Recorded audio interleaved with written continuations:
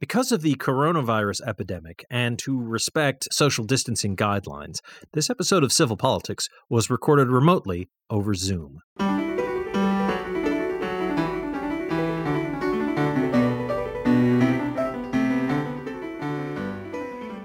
Good evening and welcome to Civil Politics here on Valley Free Radio, WXOJLP 103.3 FM out of Northampton, Massachusetts. I'm Michael Dow. Taking over the host duties from... Wait, no, I normally do this. Never mind.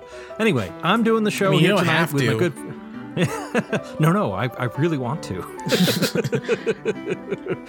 Don't take my microphone away. Please, genre, please. All right. And, Well, we'll let you keep it now, just for now.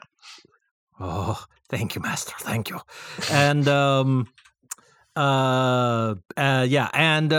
bringing up the third part of the mature adult part of this, I guess, is Sue Timberlake. You're never going to give that role to a Republican. What are you, crazy?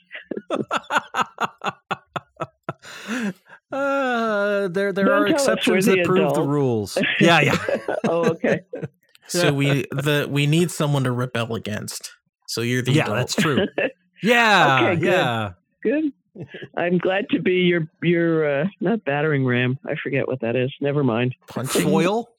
Punching bag. Punching foil. bag? Okay. Yeah. Punching bag. Sacrificial lamb? Oh, join the people in my neighborhood. Don't trust the man, you know? Yeah. Are those the people in your neighborhood, Sue? In your neighborhood? The man? In your neighborhood. Yes. Oh, yeah. Oh. Yeah. The podcast host is a person in your neighborhood. Want to be my friend? I don't think so. I do. Maybe you guys, but not my neighbors. Some of them don't mind so much, but it's a tough crowd here in Florence, Massachusetts. Well, it's it's like you used to say, don't trust anybody over 70, right? Yeah, I don't know what happened. I turned 70. It's like, oh my God, I never trusted anybody over 30, and then all of a sudden, one day. Isn't it funny how that number just kept creeping up the older that the flower child generation got? Don't trust anybody over 30, 40, 50, 60. 65's the new 40. Yeah, we do not want to give up our jobs, and we do not want to retire. Seriously. We're just like this huge percentage of the population who came out entitled and are still entitled to this day. So. I will say, Sue, I would have said that like 10 years ago. I have said that 10 years ago and 5 years. I have said that a lot, but I think I've heard you on this show say that multiple times. And no, I'm not going to make a supercut, but it's kind of understandable now. Unless you're like a early boomer and you have a pension of some sort, then y'all are screwed like the rest of us. I mean, like, at least you have equity in a house. Yeah, so equity. And, we did all those things. We changed all the laws and we, got all this stuff done and it's just slipped away. We didn't do it in a permanent way. I apologize to my granddaughter all the time. It's like, I am so sorry. We thought we fixed this. We did not. I didn't think that you thought you fixed it. I thought you just said, this is how it's going to be now. That's how I really remember like the Reagan years. Or like I'm thinking the more Clinton like the years. 60s and 70s and, Jermaine Greer telling William F. Buckley Jr. that just because there's an escapee from the prison, it doesn't mean the prison doesn't exist.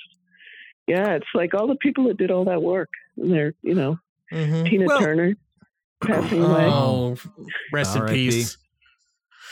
Yeah. Man. Well, let's give the 60s and 70s boomers credits. We're not in Vietnam anymore. We're not fighting a war there. And technically, the Equal Rights Amendment did pass enough states to become part of the Constitution. And even though it didn't.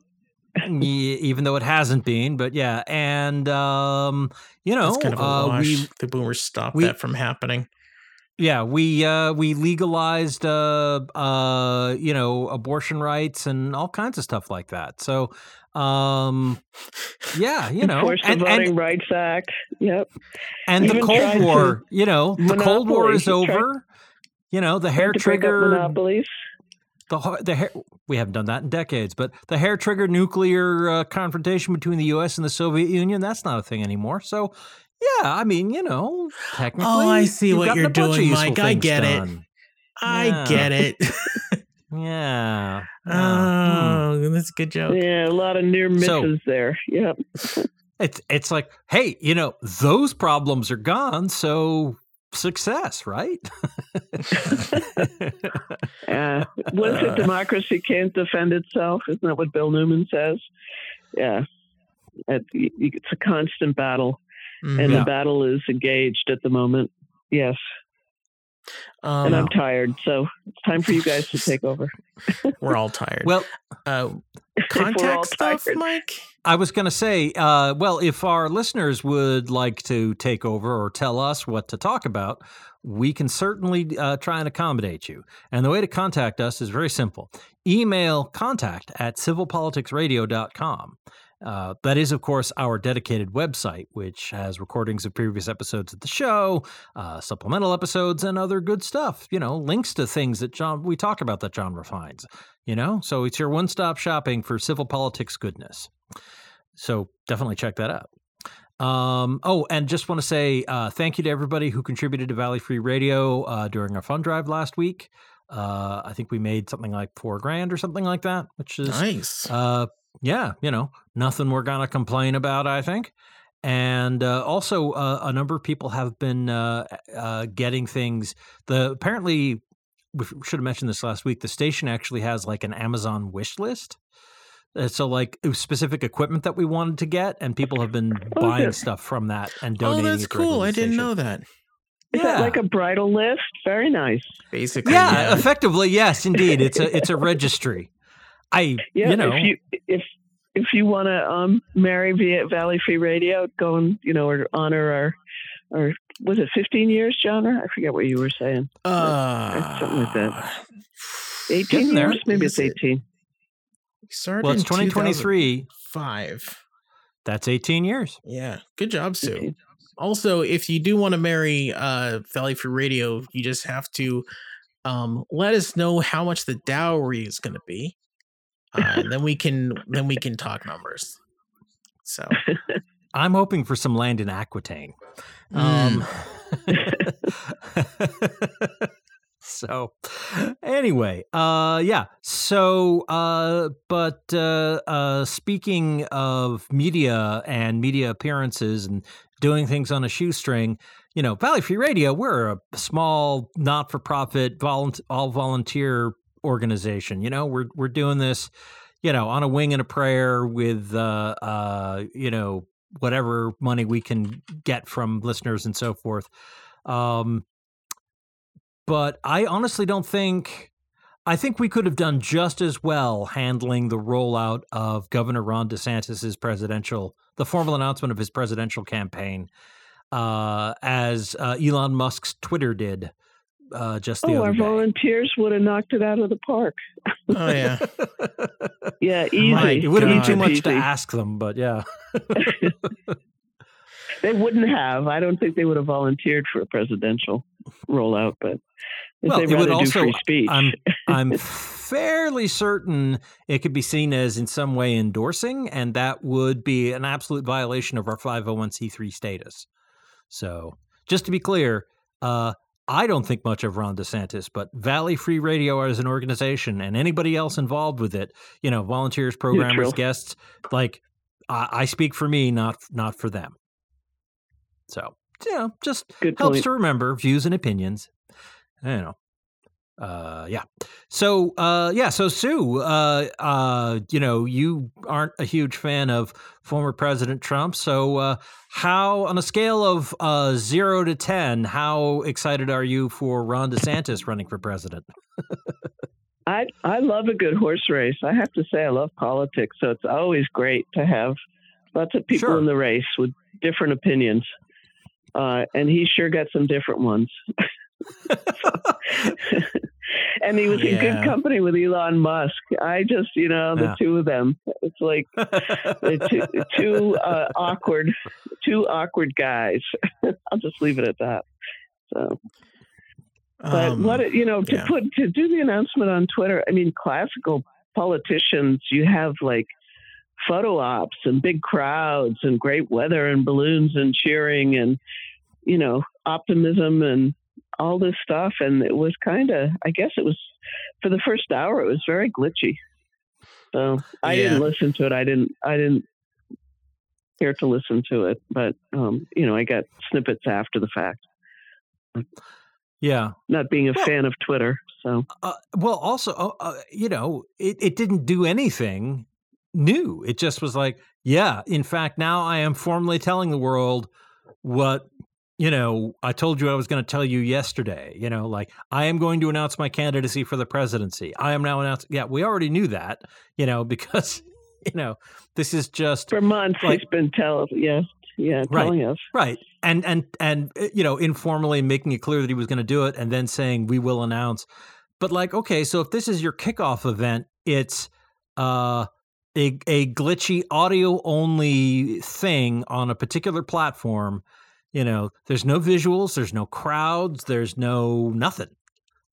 And Elon Musk talked a lot, from what I understand. He had a lot to say. So he always has a lot to say. He says a lot of things. Yeah, about himself. Well, he's increasingly, it's clear he's a very specific kind of person. Very specific, yes. Yeah. It's very interesting that they played it, not that it was glitchy or they hadn't planned it well, but that there were so many people trying to log on that it brought the server to its knees. I thought maybe President Trump made a phone call to the Russians and said, can you just mess with the announcement of my opponent here? As they could perfectly well have done some sort of denial of service or something to make it awful. So. They didn't need to. I agree with John. I don't think they needed to. I mean, the thing is that the funny thing is that they have okay, let's back up a bit. For anybody that doesn't know, Twitter Spaces is basically you set up a Twitter space, meaning you start an audio conference. It's like a huge telephone conference call. It's like a party line. Yeah. When one person. I know what that is. Exactly. So only one person can talk, right? So everybody's listening. The thing is that we had one when I was young. Yeah. The thing is that they've had spaces with more people than they had with DeSantis's campaign announcement. So the thing is that they had those those Twitter spaces with more people before Elon took over Twitter and fired a ton of engineers. So this might be the engineer's revenge. It's because if you're trying to run a fleet of cars and you fire most of the mechanics, then you run them with maintenance problems. Exactly. That's the thing. Like he screwed up, and Twitter was a stable platform. Like, there were some issues, but Twitter was mostly a stable platform. When he took over and he fired like a bunch of the engineers, he switched up like the API and he switched up some of the technology they use and everything like that.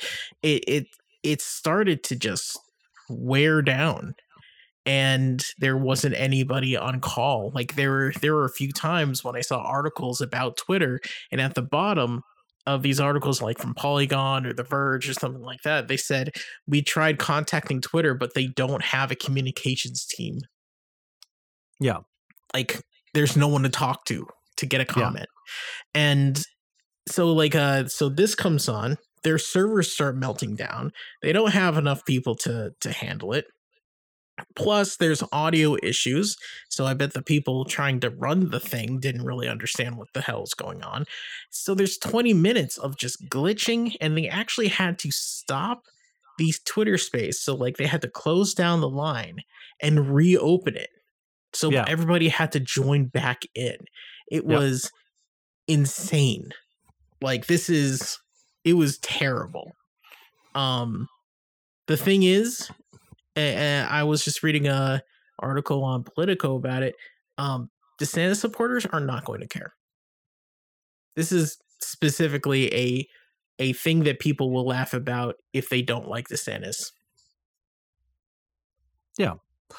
Or Elon Musk. I think it's Mr. Musk retweeted somebody saying like, wow, this was a hugely embarrassing, this is a fiasco. And he, quote tweeted them. So he, put a picture of their quote of what they said in his posting. And he just said, yeah, but it's the number one news story in the world right now. And it's like, so, Elon Musk slips on banana peel, dropping anvil on his own head while, soiling himself. And, in front everybody reports it. Right, exactly. In front of, while, in front of, entire world. And in front of high school sweetheart. Right, exactly. As he's about to tell her parents he wants to marry her, whatever, like the whole, like just an absolute comedy of disaster in a rom-com. Elon Musk does all that. And so it's like, yeah, people are talking about it. And he's like, he's there like, Martin Landau as Bela Lugosi in the Ed Wood movie, like looking like funereal, like, like he's just about to die. And he's like, Eddie, oh, these reporters are here to see me. They care. Bella, they're here to cover you getting released from a hospital for heroin overdose. And you look awful. You don't want this publicity. Eddie, all publicity is good publicity. It's like, okay. Sounds like P.T. Barnum. Yeah. I mean, they're both carnival barkers. Yeah. As long as they spell your name right, that's all good, right? Honestly, I think P.T. Barnum would probably do just as good a job running a software, rocketry, or car company now. As he was in his, like, knowing what he knew at the time. Knowing what he knew from 120 years ago. You bet. I will say that this event, it was like, if it actually worked, it's not a bad idea. I know that we were talking about this before the show. Sue, I think you were saying that it was kind of weird choice. What is the good idea buried in it?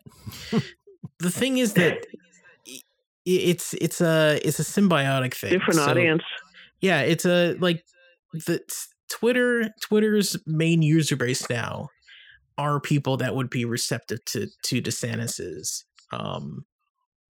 message.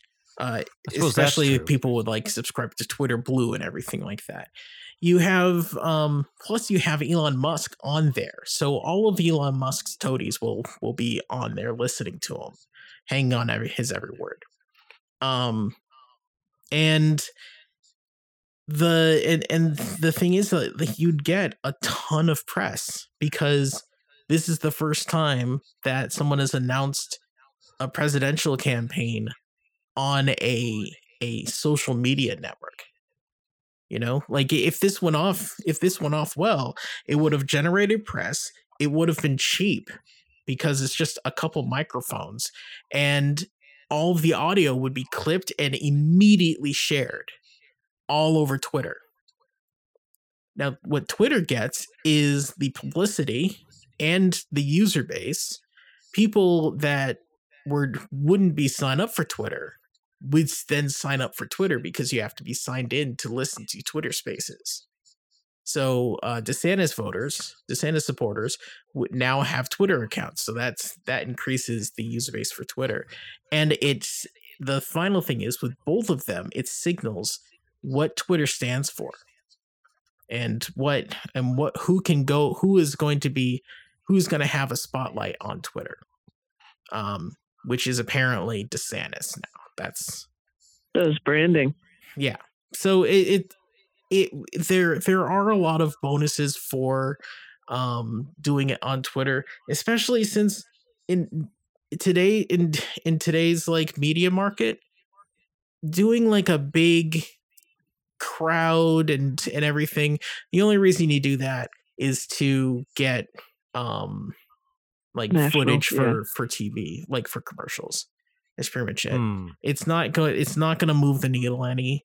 And plus everybody knew he was going to run anyway. So it's not like going to be huge news. It's not going to be like, oh, look at this. It's just, so he saved a ton of money. Everybody knows he's running for president. And then he can go to Iowa or something and just have a big like party there or whatever, Yeah. I think that's where he's headed.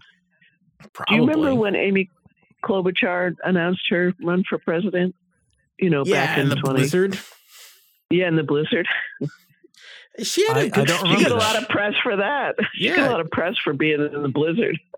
It was honestly, that was a good event. I watched her speech. It was a pretty good speech, and she was like, what is she? Minnesota, yeah. Wisconsin. Yeah, I think so. Minnesota, I think. So she's like, yeah, we're Minnesota. We don't mind the cold. It was really funny. Like it's yeah. Her campaign was kind of like but the start of it was pretty good. Yeah. But yeah, this wasn't a terrible idea. It was just, it's terrible in the fact that the platform is just doo-doo right now, for so many reasons. And I just want to say at the top, Mike was saying the ways that you can contact us. He said his email. We don't have a Twitter anymore. Recently we dropped it. Yeah, because they changed. You said the API, the way they do the interface to it. Actually, I checked. We were still auto posting from Mixcloud. Oh, interesting. But we weren't, because our show goes on Mixcloud as well.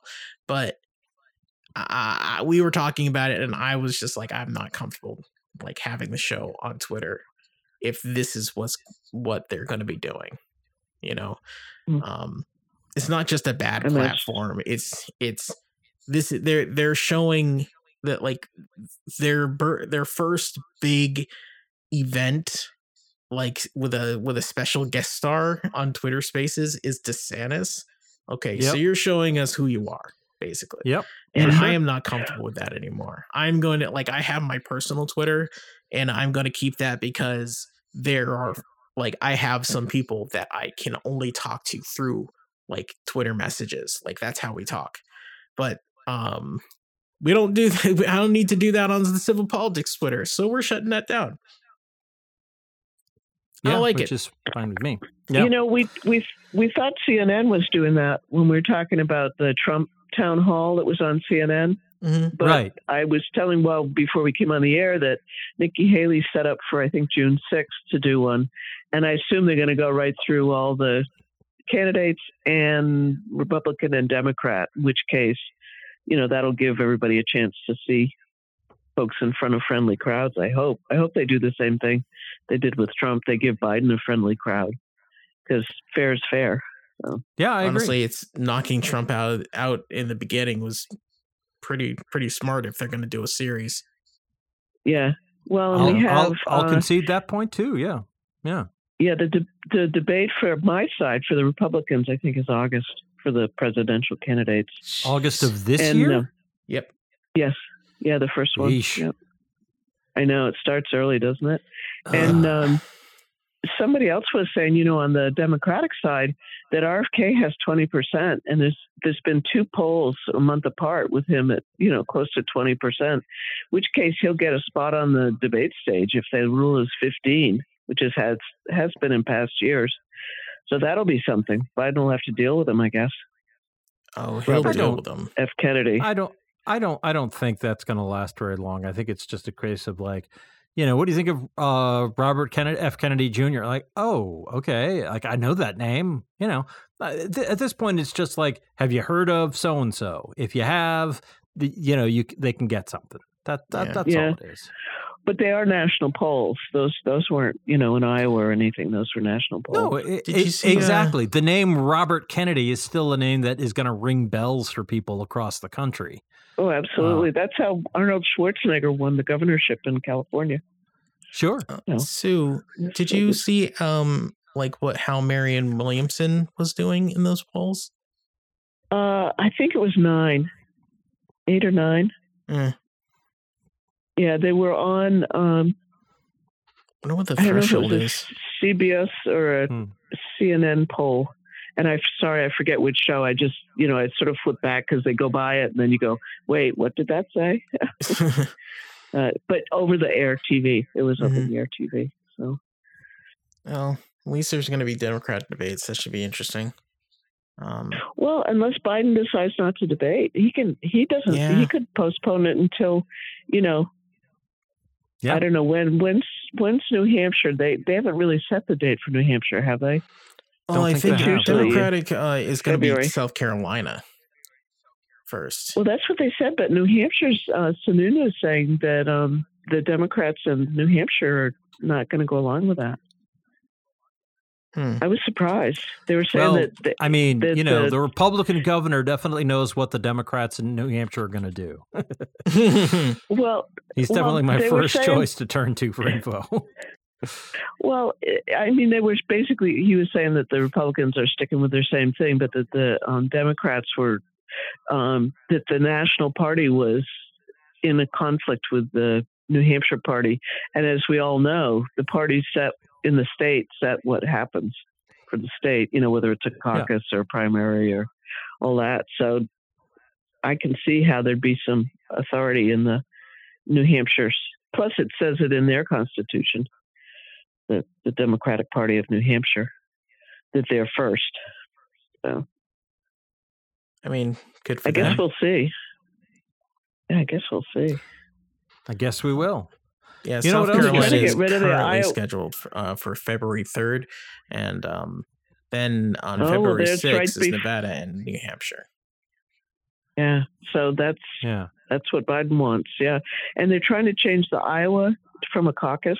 I think that's everybody's goal, but right now it's still sitting as a caucus. So, yeah. Well, you know what else? You know what else we'll see? We're going to see what our what PSA's promos and station announcements we have to make here on Valley Free Radio as we take a short break. We're going to be back with more civil politics in just a couple of minutes. Please don't go away. We'll be right back. Table of Contents is a weekly music program that assembles an assortment of songs and sounds of many genres, and which may entail literally taking a random collection of musical sources off the shelf and giving them a turn on the table or spin in the CD or tape player. Each week presenting shows which can at times be organized and orderly, and at other times perhaps be not as much so, yet never dull. Tune in Friday nights, 10 p.m. till midnight on WXOJ LP, Northampton 103.3 FM. There are everyday actions to help prevent the spread of respiratory diseases. Wash your hands. Avoid close contact with people who are sick. Avoid touching your eyes, nose, and mouth. Stay home when you are sick. Cover your cough or sneeze. Clean and disinfect frequently touched objects with household cleaning spray.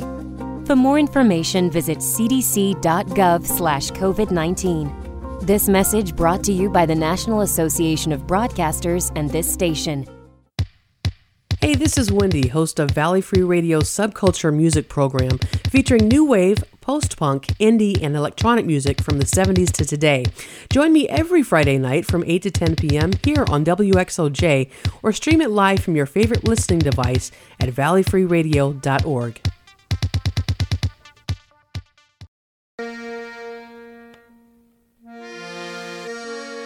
The Forbes Library staff would like to remind you of the incredible resource that you have in your local public library. We have tens of thousands of books for you to check out, music CDs, movies, newspapers from around the region, the state, and the country. We We have a wide variety of magazines and free computer and internet access every day. We also have our incredible reference services there to help you answer particularly vexing problems. All of this is free, locally available at 20 West Street in Northampton, so come by and check us out in person or at www.forbeslibrary.org or call 587-1011 for more information.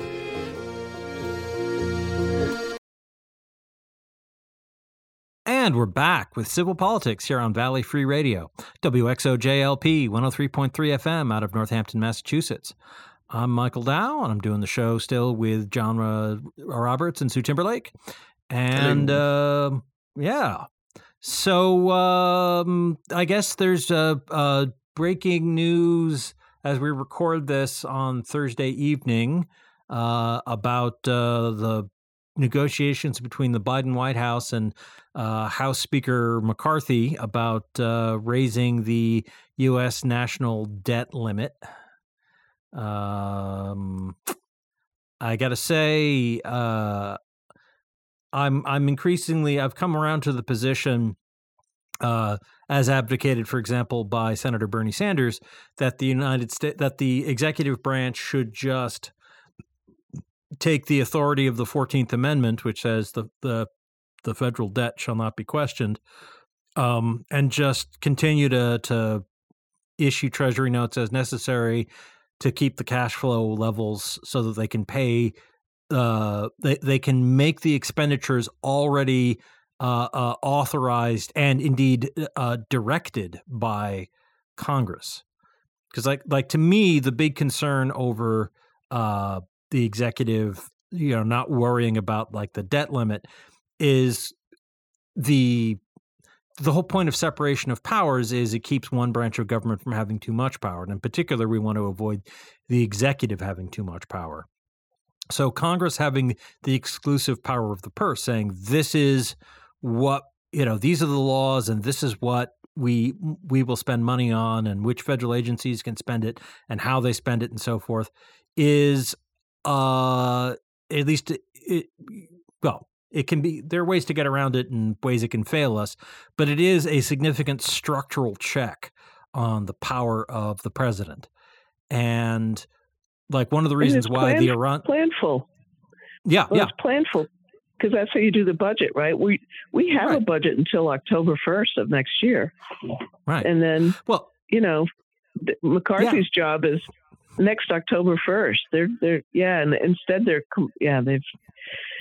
Well, I agree with you. Well, one of the reasons why the Iran-Contra scandal was such a big deal was because it was the Reagan administration saying, okay, Congress has said we may not spend money supporting the Contras in South America and, telling us not to get involved. Okay, but we think they're wrong. So what we're going to do is we're going to do this criminal enterprise deal where we're going to illegally sell illegal weapons to a terrorist government in Iran. Give the money to the Contras. Yeah. And then give the money to this criminal gang of drug smuggling terrorists out of Nicaragua. And it's like, wow, okay, sure. And that is absolutely undermining the entire separation of powers. I mean, arguably, it's a seditious conspiracy. And shout out to the courts for giving arms. Yeah, that too. Well, and shout out to the U.S. judicial system for giving Oath Keeper Stuart Rhodes 18 years for his seditious conspiracy, his involvement in the January 6th insurrection. So good job there. But anyway, yeah. So this isn't the case. Congress has already authorized the spending. It's allocated the money. It's told the federal agencies what they have to spend and how to spend it. Exactly. Everybody signed off on it. Yep. And now they're coming back and saying nope. Right. Well, so the issue here isn't taking out debt to spend money that isn't authorized. It's taking out debt to maintain cash flow, which is.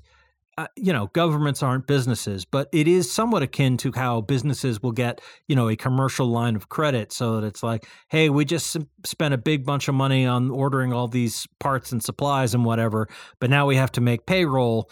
We don't have enough in our bank account to make payroll this week, but hey, we just borrow $12 grand from the bank, put it on our line of credit, and then as the money comes back in, we'll pay it down or whatever. So, it's the same kind of logic.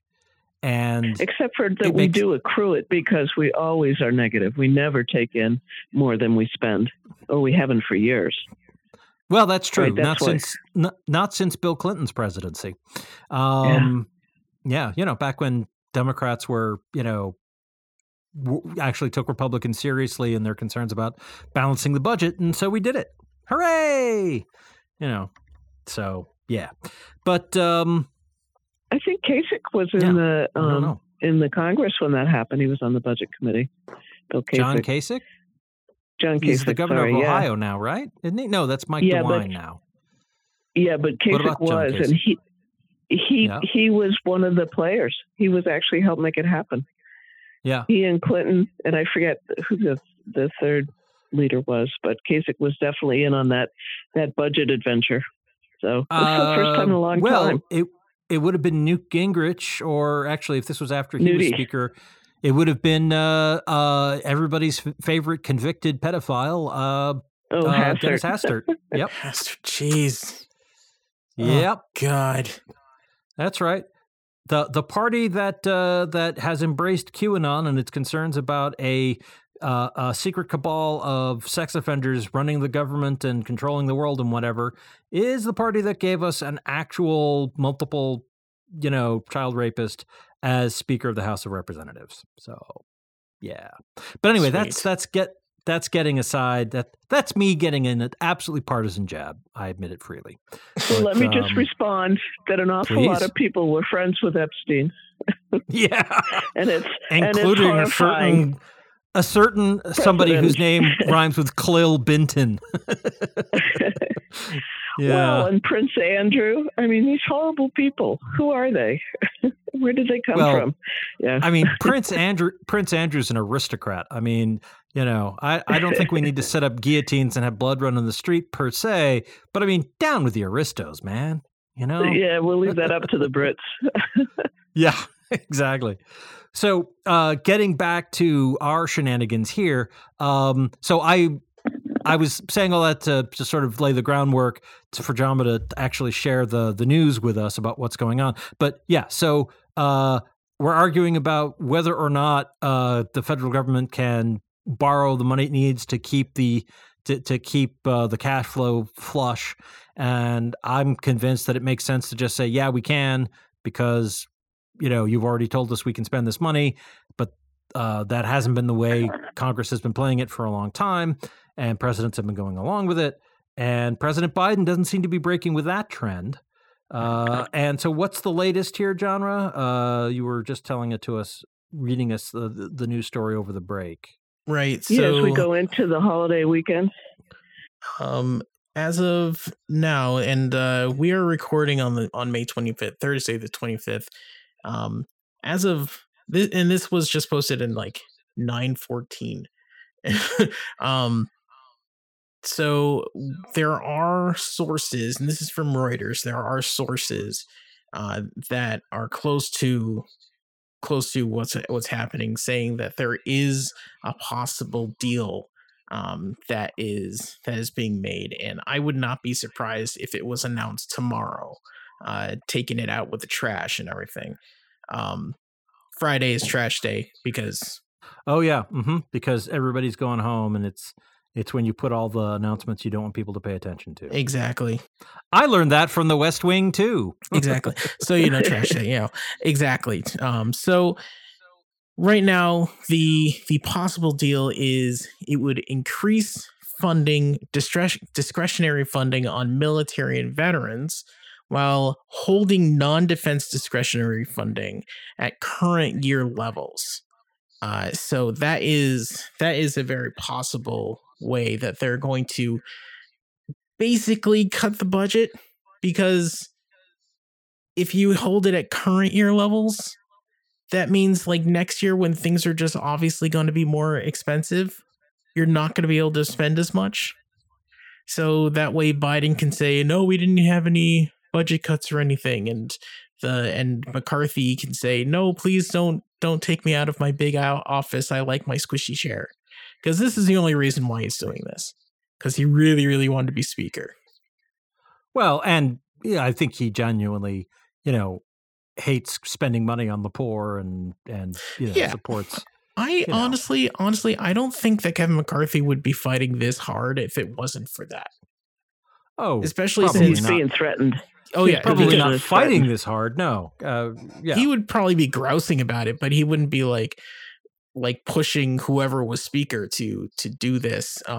But because one of the deals was that any Republican can just call a vote to kick him out. Yeah, like he's beholden to the radical right, the specific Republicans, the specific kinds of Republicans.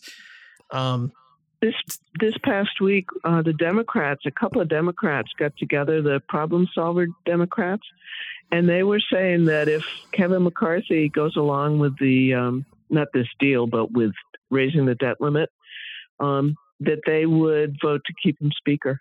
They basically gave him a lifeline.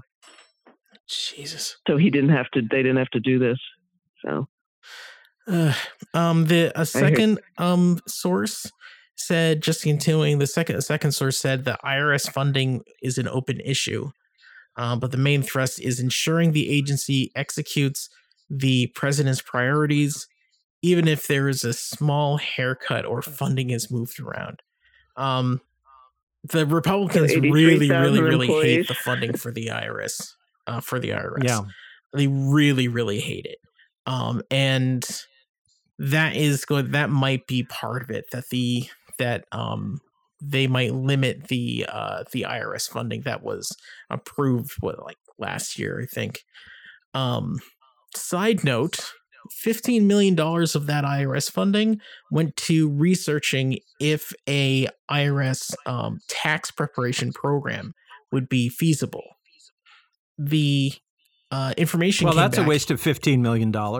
Well, yes, of course it would be. It is, and the other part of it was gauging interest, and a lot of people, like 70% of respondents, said yes, I would be interested. Absolutely. So they're looking into developing an IRS official IRS tax preparation program like TurboTax or H&R Block, and those companies are very, very upset about it. I just want to say that because I'm really happy about that.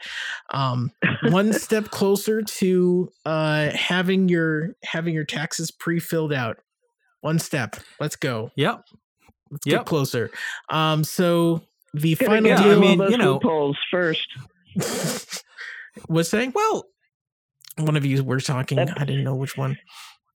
Oh, I was just saying that you have to get rid of all those loopholes so that you can do it on the back of a postcard.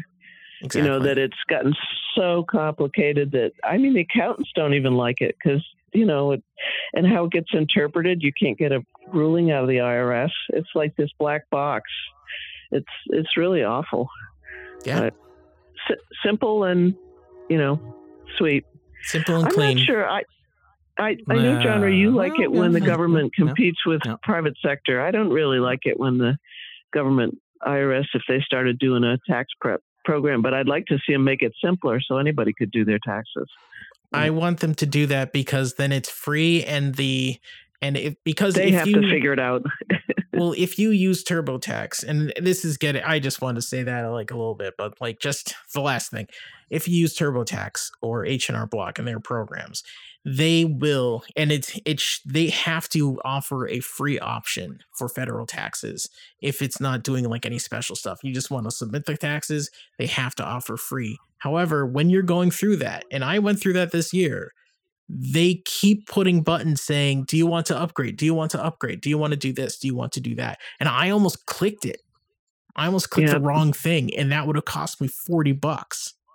So that is some predatory stuff. And if the IRS had their own tax preparation program and they said this is just for simple taxes, so if you need to itemize or something like that, then you have to go to an accountant, then there wouldn't be the danger of someone clicking and upgrading and spending more money when they didn't have to.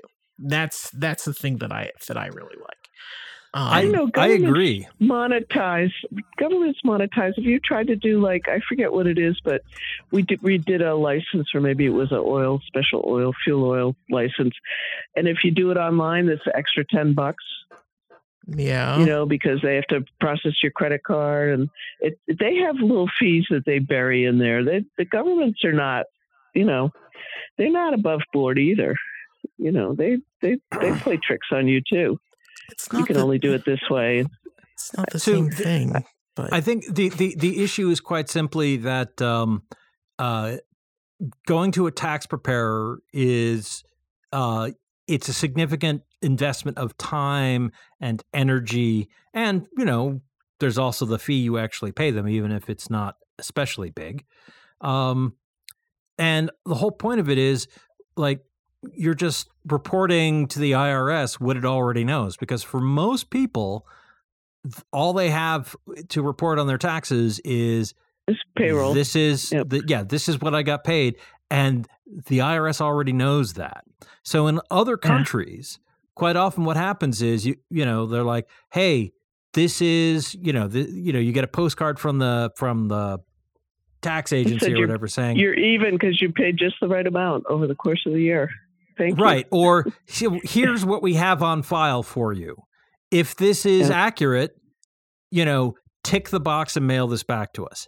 If it and we'll isn't, send you the check. Yeah. Or if you owe us, include a check, or if it's all fine, then whatever, but if there's a material inaccuracy, if it's not like, well, I actually got $12.98 in interest and not $12.95, whatever, but if it's like, actually I started a second job and so I have an extra $40,000 in income, which for some reason you don't seem to know about or whatever, that's a whole different issue. Right. Yeah. Exactly. So that's how it works in a lot of other countries. And so, tax day isn't a big stressful thing for them. And I completely agree. As the child of an investment banker, as I've more than once mentioned on the show, my parents set up trusts for themselves. And I just got paperwork from the bank that they're finally closing out my mom's personal trust, 2.5 years after she died.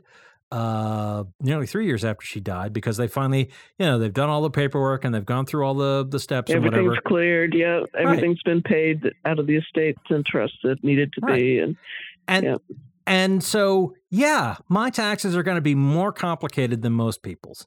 And that's fine. I am happy to pay an accountant to help me to make sure that I'm paying my fair share into the Treasury to keep, funding the EPA to protect our waterways, and the Postal Service, and keeping the roads clear, and and even sending, say, some military aid to the people of Ukraine as they try not to be conquered by the Russians.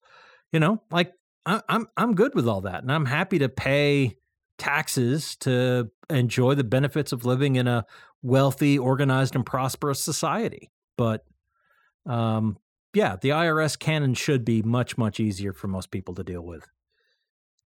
So going back to the debt ceiling, I just want to finish this up. Please do. Sorry. We do have basically the deadline that everybody's working with is June 1st. The House and the Senate are basically gone for the week. But everybody has been told, if there's a deal, then you have to come back. So hopefully that won't take everybody very long. So hopefully they're just at home and they're not going on trips or anything like that. So the deal right now looks like there could be limits on the IRS. There could be limits on spending in the future, and non-government and non-military discretionary funds would be like housing and stuff like that. SNAP and TANF and other things to make sure WIC, make sure we don't Medicare, have hungry children in this country. Yeah, exactly. Housing, education. Medicare and Social Security aren't discretionary. Yeah, that's true. Oh, they're not? No. Yeah, they have to be funded. No, Medicare, Medicaid, actually Medicare and Social Security are non-discretionary spending. I think Medicaid is also non-discretionary, but it might be. I wouldn't be surprised. Yeah. But housing and education. That helps the poor. Housing and education would be are discretionary. Housing, education, like I said, environmental enforcement, the Department FDA, of Justice. Department of Justice, prosecuting Homeland Security, fascists. Yeah. I mean, Border Patrol and ICE. I mean, okay, that's not so bad considering how terrible they are, but yeah. But Biden caved. I mean, the bottom line is Biden is letting them change how they do the budget as a promise instead of waiting till they come up with a budget for October 1st. But he's getting 2 years, so that's good for the debt ceiling. I think it might be the 2 years is the thing, but yeah. Yeah, the 14th Amendment. I kind of like that solution, even though I think it would screw the markets. Well, I think the markets would be okay with it. Yeah. The markets would definitely be okay with stability. Yeah. Stability, yes.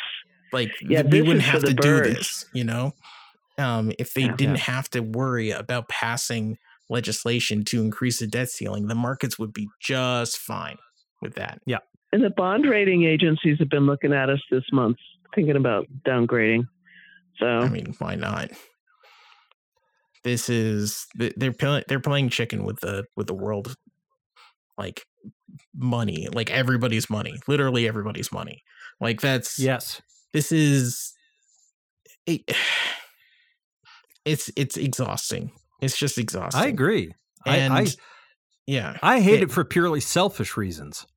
Yeah, it's a waste of time. It is. It's a waste of time too. It's a waste of energy. It's a waste of everybody's worry and everything. We've got enough on our backs to worry about. Oh, that's the other thing that I forgot. The White House is considering scaling back its plan to boost funding at the IRS to hire more auditors and target wealthy Americans. Because that is something the Republicans have been hammering on. They really hate that. They really, really hate that. The fact that people are getting more, there are more auditors, so their benefactors will get audited more. The only thing worse than cheating on your taxes is getting caught cheating on your taxes. Exactly. So they were putting out ads saying like, oh, they're gonna hire more auditors to hit regular Americans. No, they're not. Yeah. Actually, they were showing that the IRS right now, because they don't have enough auditors, they pick really simple tax returns, people that make like under $60,000 a year to audit. And it's like 30% because they got to make their audits. Numbers. Yeah. Well, because they don't have the people to do a complicated one. So they're picking on, us poor Americans that are, Well, they got to make their metrics. Yeah, they got to make their metrics. It's like, well, we review X% of returns. It's like, well, these complicated ones take a long time, but we can do 5 simple ones in the same amount of time. So that boosts our numbers. So people at the bottom end of the scale are getting hammered. So, oh boy. So I think they should take those auditors and put them on even if they only do one tax return a year. They should put them on the folks because folks like Trump, they play with the numbers like there's no tomorrow. So as Trump's personal attorney Michael Cohen testified before Congress. Yeah.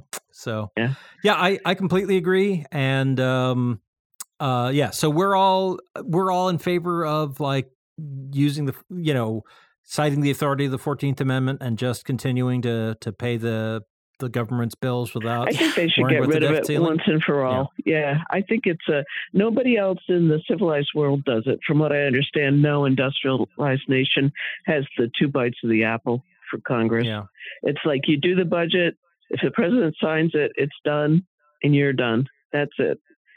So this is crazy. Yeah, crazy. Well, and this isn't about governing.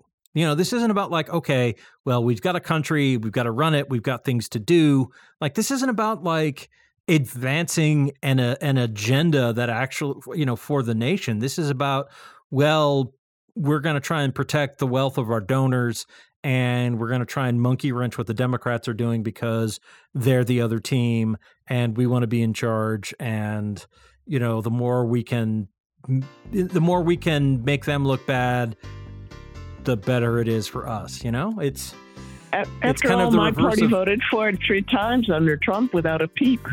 Yeah, exactly. And it's the same kind of thing that it's the reverse of what Elon Musk did on Twitter. It's like, well, you know, yeah, it was a complete disaster, but I did it and people are paying attention, so it's good. You know? Stop wasting our time, government.